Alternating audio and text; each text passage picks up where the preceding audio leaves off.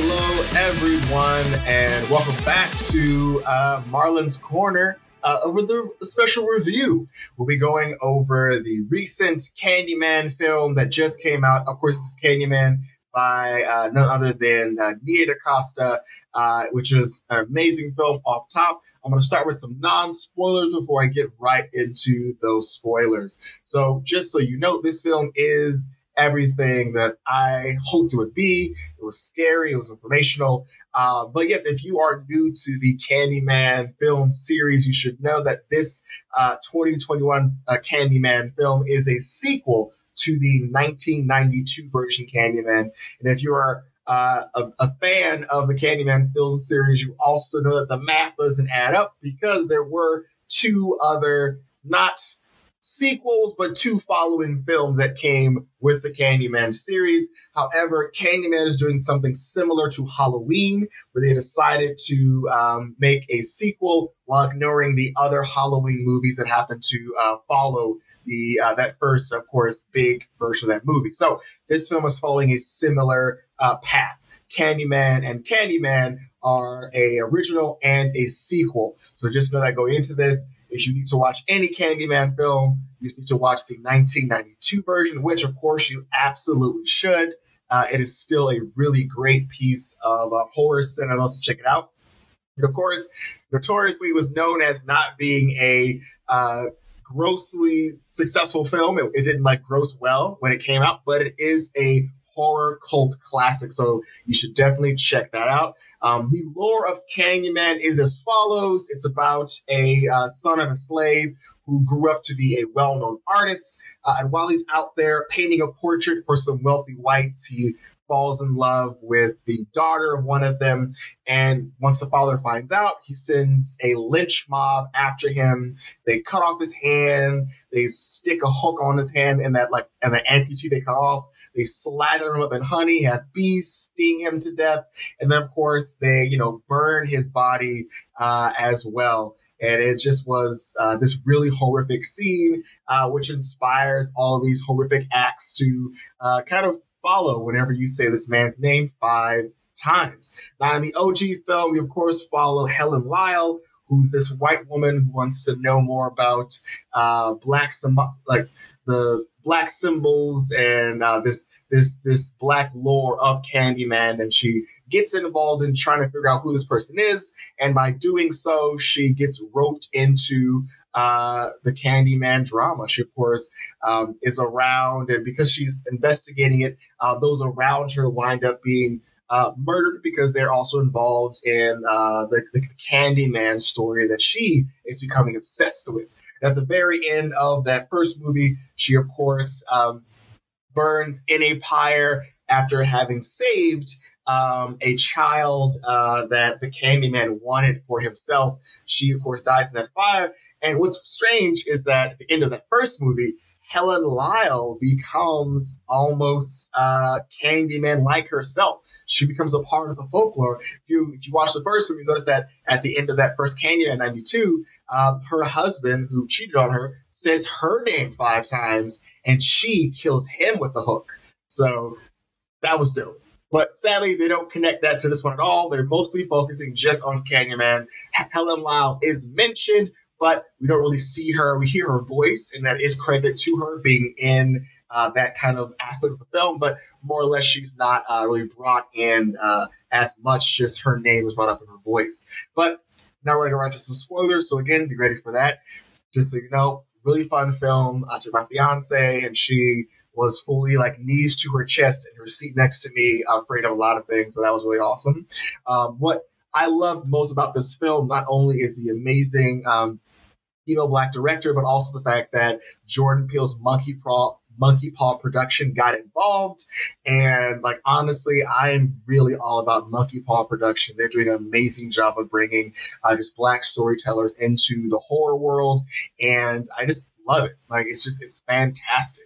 What I do love about this Candyman film is they're focused not only on just reminding you who this person is and his backstory, but also kind of tying it to the trauma that exists within our communities and how it translates into power for the Candyman. So In this film, we have the amazing Yahya Abdul-Mateen and Teyonah Parris in it. Yahya plays Anthony McCoy, and Teyonah plays Brittany Wright. They, of course, are an artistic couple that moves into Chicago, into this very gentrified area. This one does an amazing job of talking about race relations in this area. They have a very mixed group of friends, white and black, but the white friends are most noticeably very allowed with their microaggressions. And we get the first tasting of how trauma impacts and shapes the story. We get Anthony's friend, who's this white artist, tells him that he needs to find his next big piece. Mind you, Anthony McCoy in this movie, his last big piece, where he's still again tapping into that trauma of growing up African American in America, is this image of a noose, a hangsman noose wrapped around kind of two black fists, kind of symbolizing the restriction and also just the dangers of being African American, which again, in this artistic world, his friend is telling him that this is what is expected from black artists. They're expected to tap into this trauma for white audiences because they like it more. And he encourages him to dig into that South Side of Chicago style so they can find something more. You know, he is basically advocating for him to dig deeper into black trauma because it's profitable. And so we have this theme of trauma being used early on in a way that it's, commodified, and it specifically connects to Yahya's character, Anthony, because it causes him to further go into this obsession with Candyman, because he's trying to find black trauma. And there's no greater black trauma than this sort of Candyman, and how it hurt this white woman, but more or less how it affected an entire community, Cabrini Green, to where it's haunted. So he goes out and he interviews, he takes photos, and he just kind of presents this boogeyman, this black boogeyman, to the community. But it doesn't go great. They're not really receptive to this lore, this mythos, because at this point in time, it should be noted that Candyman's lore has more or less died down. It really isn't known as much, so they don't really, the white audience doesn't really connect with it as much. At some point, he's in an art gallery, and this white review critic is telling him that usually you all are good at this, and he of course presses her and says, who is good at this? She says, artist. But of course, us as the audience can kind of see how she's hinting at, like, usually black artists are good at presenting the trauma in a way that's more palpable. So again, they're just really showing us that trauma.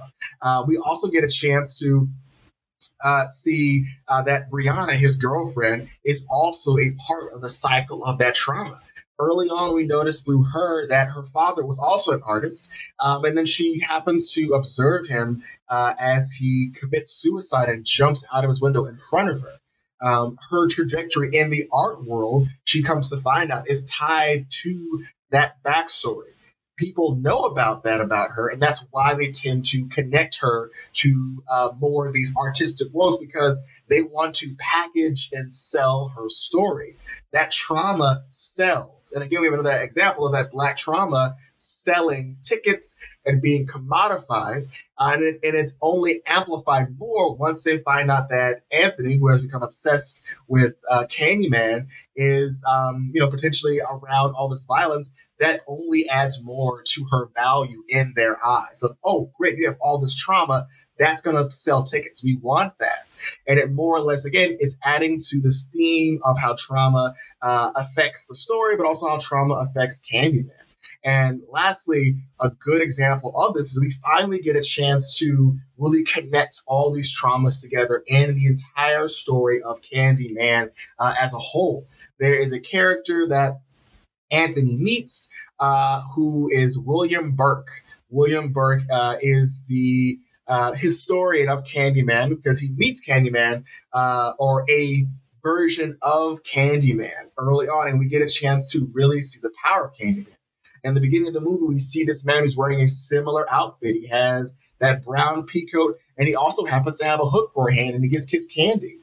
In the beginning, William Burke is describing this man having been potentially implicated in the selling of razor candies to a little white girl, and everyone's looking for this black man in particular. He happens to be hiding in a wall, and he happens to give candy to William. William screams, and these white police officers begin coming in his direction. William describes this gentleman, who he described as being like harmless, describes true fear for the first time across this man's face.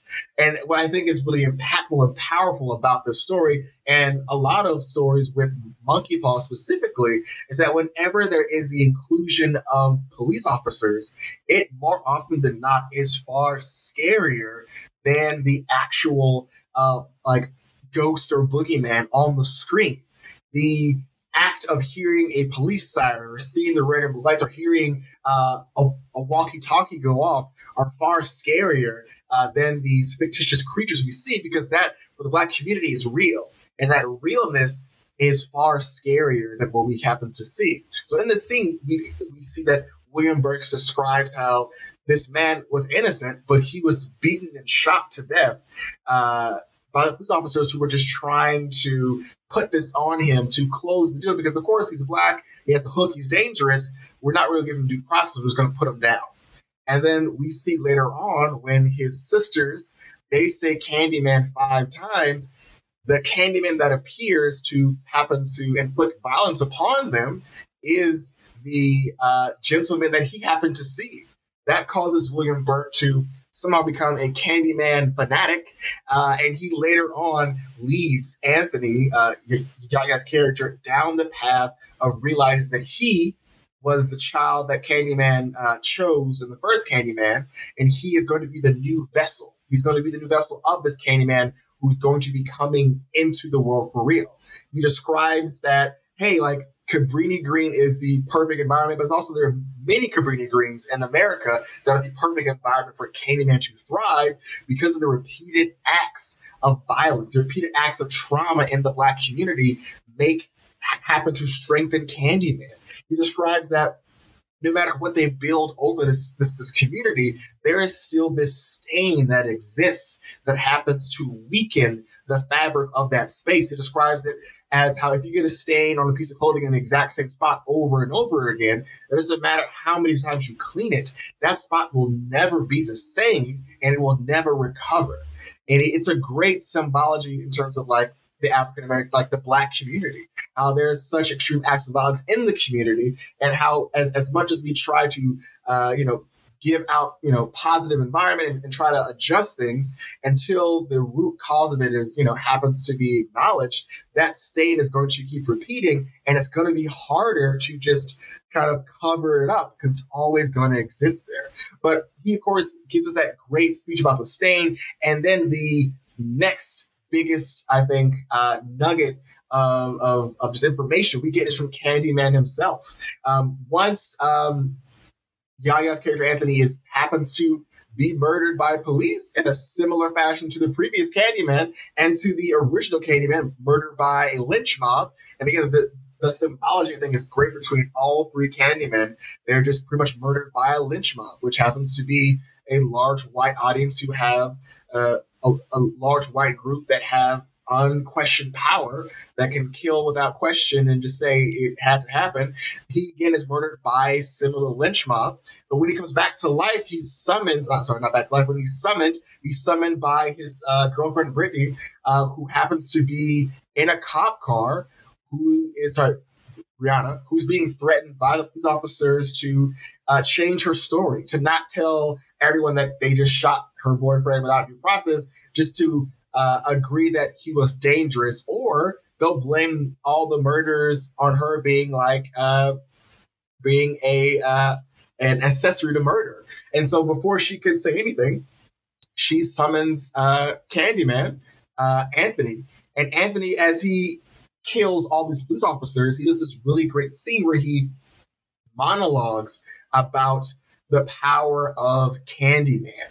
He circles around the vehicle and he describes basically injustice. He describes the pain and the anger of the community. And as he's describing it, he's transforming into every previous version of Candyman that happened to come before the OG Candyman appears. He's going through the car. He's turning into the previous version where the gentleman who had the hook, who happened to get candy, he turns into William Burt. He transforms into various versions of Candyman before he finally, plays cat and mouse with his officer and murders him with his hook. And his last decree he delivers to Brianna is, tell everyone. And we get that OG Candyman face, that Todd. So sorry, I forget his name. That we get that Tony Todd Candyman cameo where he says, "Tell everyone." The story of Candyman is now going to grow, and again, this was brought upon because of the acts of violence that happen within the community. Ultimately, it's an amazing film, and I'm sure that there are just so many other things I've missed that I could piece apart. But I think for me, just hearing them mention just variations of trauma throughout the story was just truly impactful and truly amazing. We know that Anthony's mother, Annie Marie McCoy, in the first film, she has research, and she describes how she tried to distance Anthony from the trauma of Cabrini Green by getting him far away from there. And we know that the trauma catches up to you. We know that if you take in, I believe it's called the FIP score, that most African Americans who live, or most people of color who live in communities of violence, those large acts of violence, and being discriminated against, and other variations that happen to come about with living in these communities, they have health factors that catch up with you, and it dramatically reduces the length of life that a lot of folks can live because of the trauma they're exposed to early on in life. And so this whole story, I think, is just an amazing, just symbolic wrap-up of how all this eventually comes to irreparably hurt and damage individual members in the community through violence. And so, again, this film, if you see it, tell me what you happen to pull from it. I'm sure there's going to be plenty of other write-ups and reviews that find other things to talk about. But I think for me, that was what really drove home with me. And if you have a chance, definitely check it out. It is an amazing film. And again, it's one of those films where, yes, there are really scary moments, but there are also really just sad and kind of thrilling moments. And the only time you'll probably be very scared is when you hear that cop car go off, because that's the world we live in, where and like in most white films, where, if you go back and look at historical white horror films, you see a cop car, you're thinking, oh, they're finally safe. But in black horror films, you see that cop car and you're like, oh Lord, this could be bad. They're going to hurt this kid. This individual is going to be harmed by these cops. So it's just an amazing film. Give it a watch. Nia DaCosta did an amazing job. This is Candyman 2021. I don't know if we'll get another one. Maybe we'll get, he did say tell everyone. Maybe this is Nia DaCosta giving us some more breadcrumbs, but however else, I loved it. It was fantastic. And if anything, it made me more excited to see what Jordan Peele's next film, Nope, is going to be about. So check it out, y'all. That's been my review of Candyman by Nia DaCosta. Thanks for tuning in to the special review. I'll definitely try to check out some more films because they're finally coming out and folks are going to the theater, and it's fantastic. But tune in next time in Marlon's Corner. We'll see you back on this side. Have an amazing day. And until next time, I'll be in the corner waiting for you. Peace. This episode of Marlon's Corner was produced in Richmond, California.